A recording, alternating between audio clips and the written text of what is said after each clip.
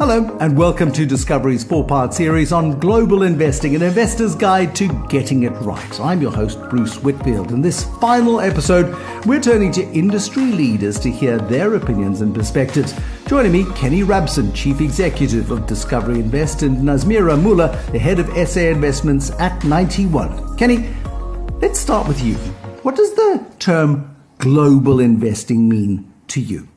Bruce, really it's quite simple, to be honest. Instead of just allocating your assets from a South African perspective in terms of your normal asset allocation, you would allocate a portion of your assets to other economies around the world to get diversification across other currencies, other geographies, and other investment opportunities that you wouldn't be able to avail yourself of on the South African stock exchange. So really investing offshore is quite simple. It could mean literally taking the money offshore, or it could mean getting exposure to offshore investments, but through South African-based or South African domiciled funds, which according to regulations are all allowed to hold a portion of their fund in offshore assets. So there are various ways of really achieving it, but basically it's just getting exposure to other markets around the world from a diversification point of view. Thank you, Kenny Rabson. Nazmeera Moola, often we're told that really diversification globally for the vast majority of people who've got a couple of R100 a month to spare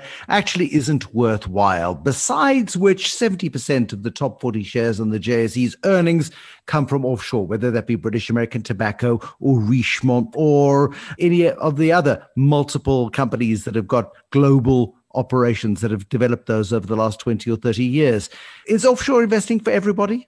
So I think offshore investing has a role to play in almost every portfolio. I think the size of that offshore investment will depend on an individual's particular circumstances.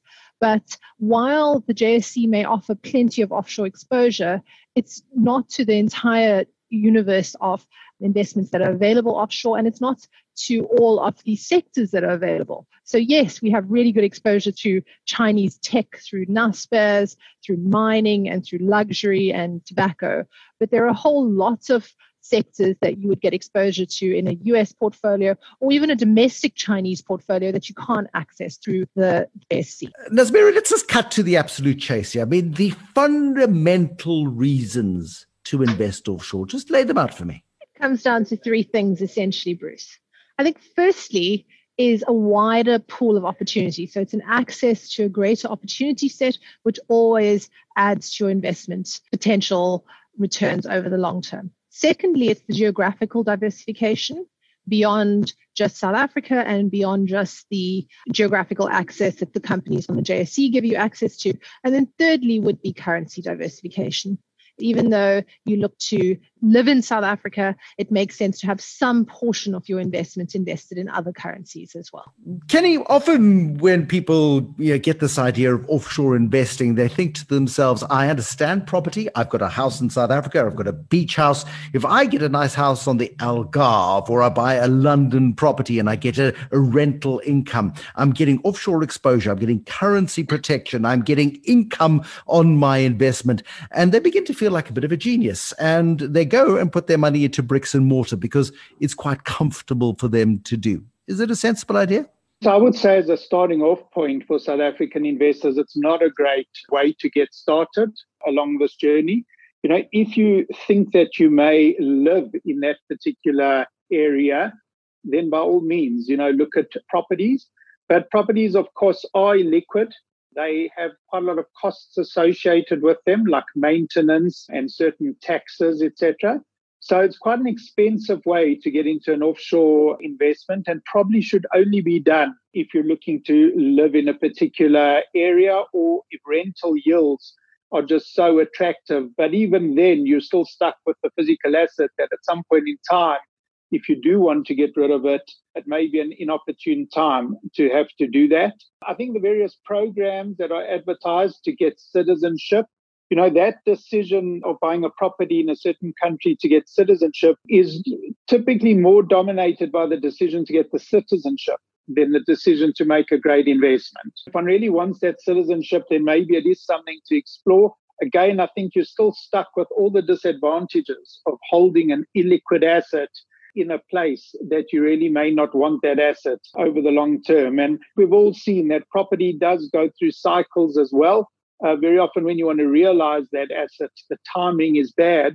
It's not that easy to get rid of the asset, and it's fairly complicated dealing in properties in other jurisdictions. So if you're talking about the 101 of offshore investing, I would say that's not a 101. It's a question of liquidity. It's also a question of if a country is prepared to say you can have citizenship of my country if you buy a particular asset in a particular area, you've got to wonder why the locals don't like it in the first place, and why, if it's not good enough for them, why is it good enough for you? You've got to have your smarts on when you're going into this sort of process, Kenny. Absolutely. As I say, it's not where we start off in terms of building your portfolio, diversifying it. By the way, often those property prices are fairly high, so it becomes a very disproportionate asset in your total portfolio as well. So you're sitting with a high proportion of your assets in one property in one particular jurisdiction. And in fact, I would say that's got its own risks associated with it as well. And again, understanding local rules, understanding local taxes, understanding the consequences of getting in and out of property investments also becomes very complicated.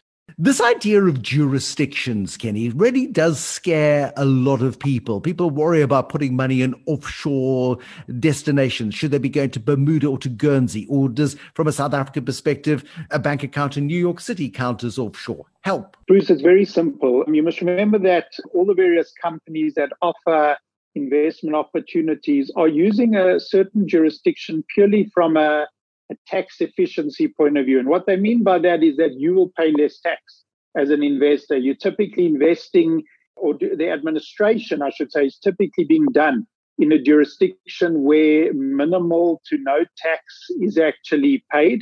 The stock exchanges are not in those jurisdictions. Of course, you're still trading on the main stock exchanges around the world, be it New York, London, Hong Kong, Paris, etc. So really, it's an administration hub in a certain jurisdiction that gives you all the tax benefits. The life officers and the asset managers have all done their research to make sure that their administration being done through those places is absolutely sound. All your assets are held in custodian accounts and are protected, etc. So there's really no concern for a client thinking should they have to choose between a jurisdiction or not. You don't have to worry about that. Now, Sbiro, other than the diversification into sectors that we can't get access to in South Africa, I mean, the FANGs shares, for example, the scariest sector of the market as we speak, with that's Facebook and Amazon and Netflix and Google. And I'm going to stop there because I'm going to leave one out and feel like a twit. But we can't get access to this particular asset class. If we wanted to buy LVMH versus Richemont, for example, it's about not only asset allocation, it's also about geographical spread. The US economy flying high until the coronavirus crisis, China seemingly over the crisis more quickly than others. Why do we take this quite complicated step of putting money in other jurisdictions when, frankly, if I just pop it into my local fund managers' portfolios, I'm saving money, I'm investing, I can convince myself I'm doing a decent job? So, Bruce, I think the answer is actually encapsulated in your question to some extent. You want to have exposure to more than the universe your local fund manager will give you access to. So one of the things we've started to do is increasingly look at our offshore exposure and look specifically at what we don't have access to in South Africa. And it's about that complementarity to your local portfolio that I think is really important. I think for the average investor on the street, trying to pick whether it's, I think you left out Alphabet, you got Apple and you forgot the second A there, but whether pick between Alphabet and Apple is not what the average man on the street wants to do. But it's about, for a long time period, having that access in your portfolio and having that broad exposure to a range of markets is what I think makes sense. If you look at the best investment outcomes, they tend to come from people that had the broadest opportunity set and managed to pick the best opportunities within that. And that's what adding offshore to a local portfolio does. It gives you that broadest potential set of opportunities. Kenny, I mean, as Mira says, we don't want to pick between Apple and Alphabet, for example, but also, what do we know about picking between whether it be American equities, whether North American equities, whether it be European equities, whether it be Chinese equities, for goodness sake? I mean, again, it's another layer layer of huge complexity that we want other people to deal with and to deal with effectively on our behalf, I think. Bruce, I think that's spot on. And that's really the feedback we got from the advisors that support Discovery Invest. You can give them a huge list of funds, and it's very difficult for them to do asset allocation on a global basis. And as you say, once you've done that, to pick particular equities around the world. And then on top of that, to understand the different currency impacts of doing that, which just adds that extra dimension to it. So it's been our view to really try partner with companies that we believe have a global presence and are able to do that for us. It's that very reason that we approached BlackRock and Goldman Sachs to do that work for us, just because of the presence that they have globally. They're just operational in so many different countries around the world, and just brings a huge level of expertise to South Africans looking to make very, very difficult choices. How do we balance a portfolio, Nazmeera? I mean, do we need to worry about that sort of thing in the 21st century as we look at our $100, $1,000, whatever it is that we're looking to put into offshore investments? So we've made that big decision initially. Now we've suddenly got to worry about global diversification. Big words. Yeah. I think it's not about an individual trying to do it by themselves. We're talking about large opportunity sets, which you have managers. And I think it's about trying to find people you trust in the space. Because, Bruce, let me give you an example of the complexity. So we were looking at the Chinese ETFs because you want exposure to China. China's going to perform very well. And then one of the portfolio managers in our team, Rehana Khan, did some analysis where she pulled out the holdings in the Chinese ETF. And 70% of it is Chinese state-owned companies. So that's not what they want exposure to. You want exposure to domestic Chinese consumer growth. So the ETF's not going to give it to you. But it's about being able to trust that people you partner with are going to do that level of analysis and understand that if you're trying to add Chinese consumer to your portfolio, how are you doing it and what opportunities you're selecting. And I think that at this point in time, if you're a South African-based investor, you have plenty of exposure to commodities in the economy. So what you want are the other things. And it's that long-term consumer spending growth that you get out of economies like China. It's those long-term structural trends that the FANGs will potentially offer when their valuations make sense. Do tell me, Kenny, about the currency, because so much of what South Africans worry about is not necessarily about local equity performance versus global equity performance, although people who think about it a little bit will be perfectly aware of the huge discrepancy in returns, particularly over the last 5 years or so. When we look at the currency, that seems to be the prime emotional driver of sending people offshore. And it's possibly a good instigator, but at the same time, it's a very, very dangerous thing to be thinking just currencies when one invests. Bruce, I think that's correct. It certainly is the driver of a lot of the decision to move offshore. I think we've seen that the rand depreciates against the sort of major currencies on an annual basis, kind of reflective of the interest rate differentials between South Africa and other countries.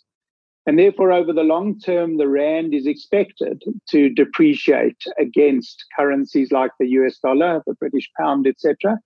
It may be overcooked at any point in time. So, for example, when we look at the rand, how it moves, it doesn't tend to kind of just move uniformly throughout the year down by that interest rate differential. It tends to kind of get hammered in a short period of time. And then we see that it tends to kind of track back to the more normal level where it's expected to be.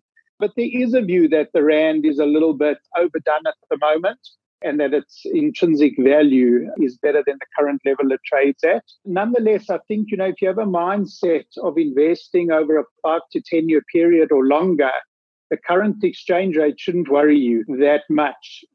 You hear very often people talking about the current exchange rate and saying, well, maybe it's going to strengthen a bit. I should wait to do my investment offshore. So I don't hold that particular view at all. My view is you need to think, where will the rand be over a 10-year term?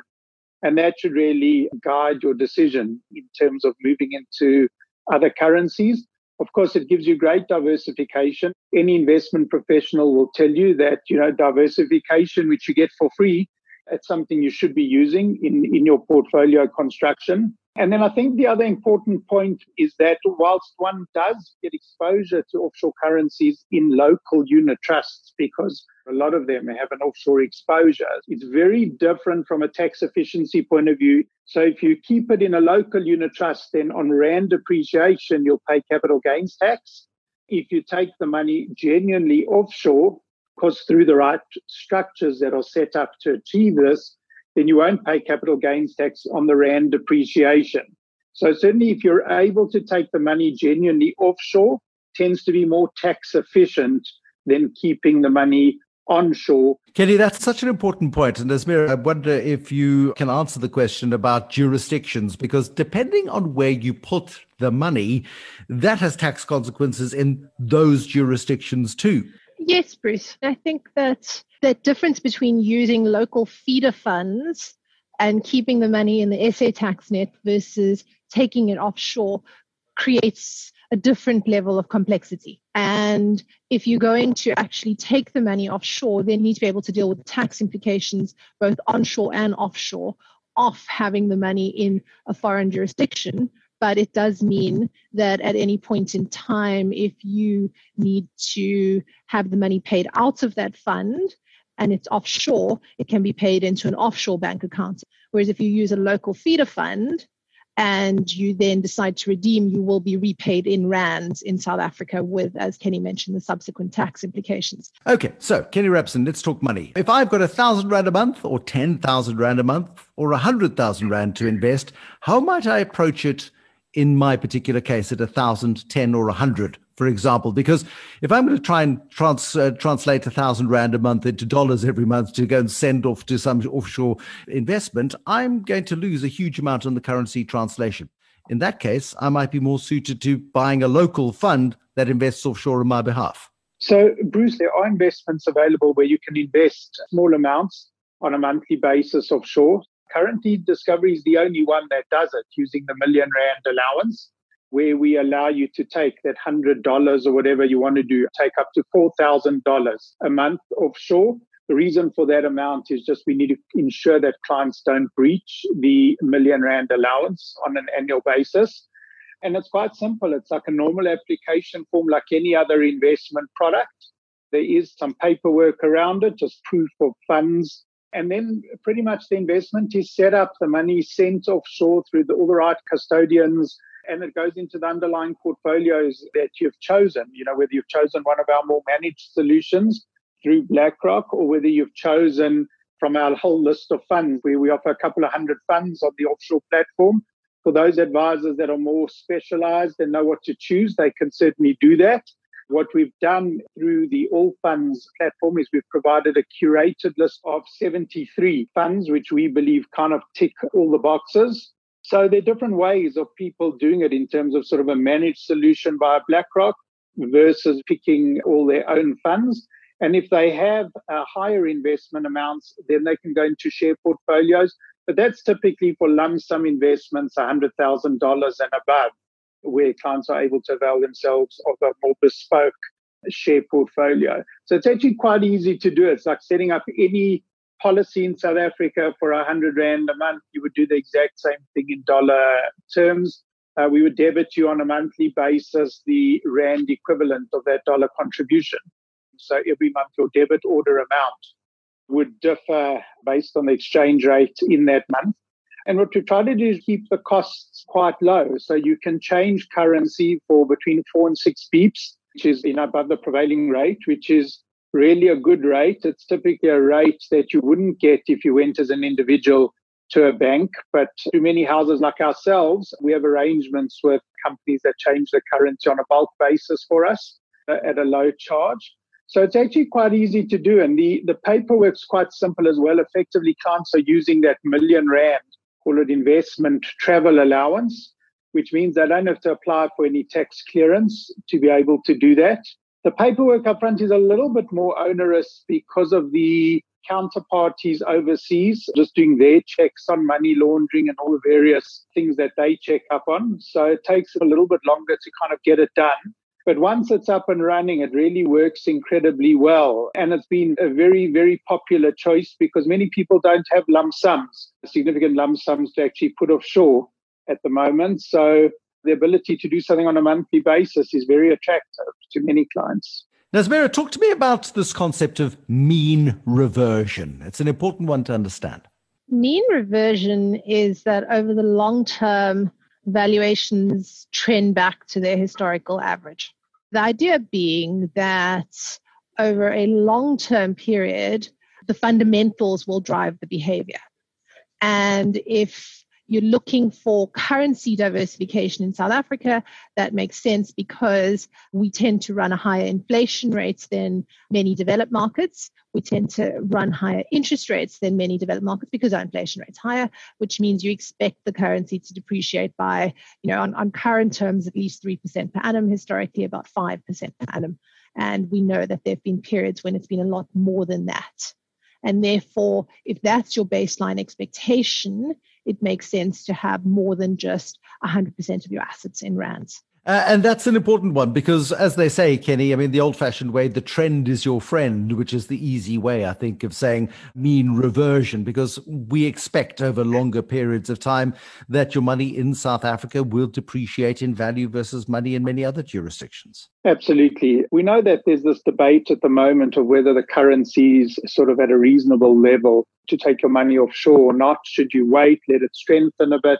And of course, it's anybody's guess where the currency will go. We introduced a benefit called the currency enhancer. So what it does is if you're taking a lump sum offshore at the moment, the current exchange rate for the dollar would be around 16 Rand 60.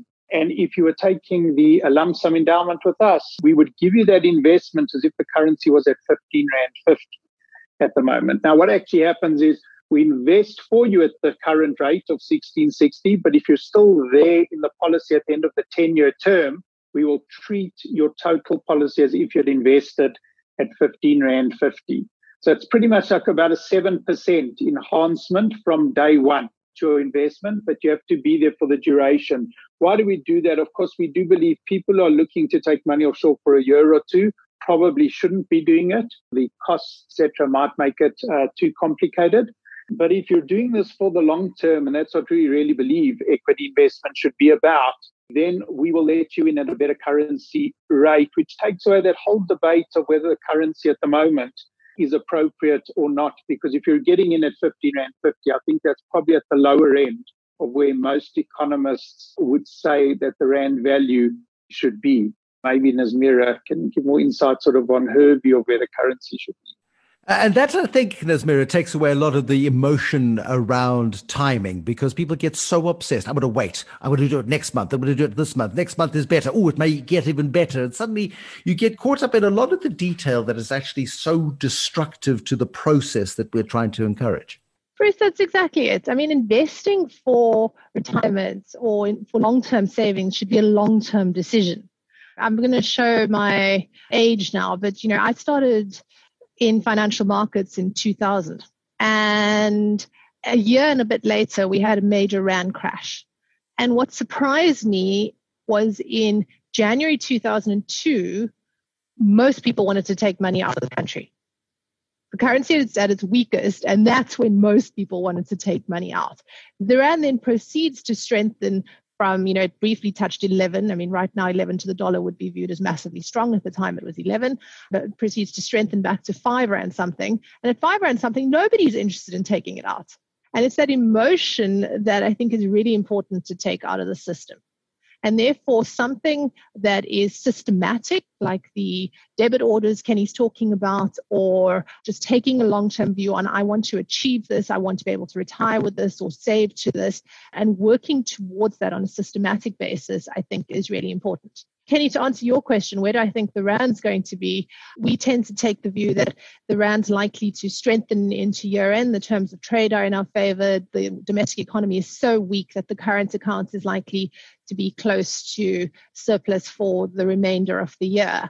But I think on a longer term view, the jury is still out because it very much depends on the fiscal situation in South Africa. But that's a conversation for another day, I think. Again, we go down the rabbit hole of the currency, but it is about avoiding mistakes. I think it's Warren Buffett, Nazmira, who so famously says, you make money if you make more good decisions than bad decisions. And as long as you're making more good decisions, you'll make more money than anybody who makes more bad decisions. And it seems incredibly simplistic, but I think we have to look at this in the simplest possible terms, because otherwise we just create this massive level of intimidation. Exactly. And that's why I think it is, for most people out there, it's about identify your long-term goal. If you intend to live in South Africa on a longer-term basis, you want to have some significant portion of your savings in South Africa, but you don't want to have all of it here because you want that wider opportunity set. And you need to do that on a systematic long-term basis. I think that's as simple as I can make it. Give me a sense then, if you would, on getting the basics right so that we don't make mistakes. Have a clear idea of what your long-term goal is. And long-term may be 5 years if you're 30, or it may be 30 years if you are 45. So I think it depends on where you are in your life stage, but have a clear idea of what your goal is. And then have a plan around that, because the plan helps take the emotion out of it. People are often very emotional about money. And then you add in stock markets and price movements and currency movements to that, and the emotion just gets amplified massively. Given how concerning the news flow is that we see on a regular basis in South Africa, it's very easy to just get super bearish and decide to take most of your money offshore. And the view is entirely, I just need to get out of rands. But if what you're going to do is you're going to get out of rands and sit in a money market account in the UK, that's a bad decision. Because you're not earning anything when interest rates are zero elsewhere in the world. So you have to have a long-term plan and manage towards that. And that's the way I think about it, is try and build in enough protections that you take the emotions and the knee-jerk out of it. Because if you can take that longer-term view, that's when you successfully build up that long-term savings pool that actually protects you when you need it and allows you to achieve the things you want to in life. Nazmira Muller, the head of South African investments at 91, and Kerry Rabson, the chief executive of Discovery Invest, wrapping up our series for an investor's guide to getting global investing right. One thing's for sure, from exciting new investment options, currency diversification, and preserving or building your wealth over time, there are many compelling reasons to invest offshore. If you want to empower yourself with the knowledge and tools to help you make more informed financial choices, you can find an entire info hub on offshore investing at discovery.co.za. It's a go-to resource for all South African investors. Remember, time and global growth trends are your biggest friends, so don't delay in educating yourself and consulting, of course, a trusted advisor. I'm your host, Bruce Whitfield, signing off and thanking you for tuning in. We hope that this journey has been insightful and it inspires you to take action and invest well to secure your financial future.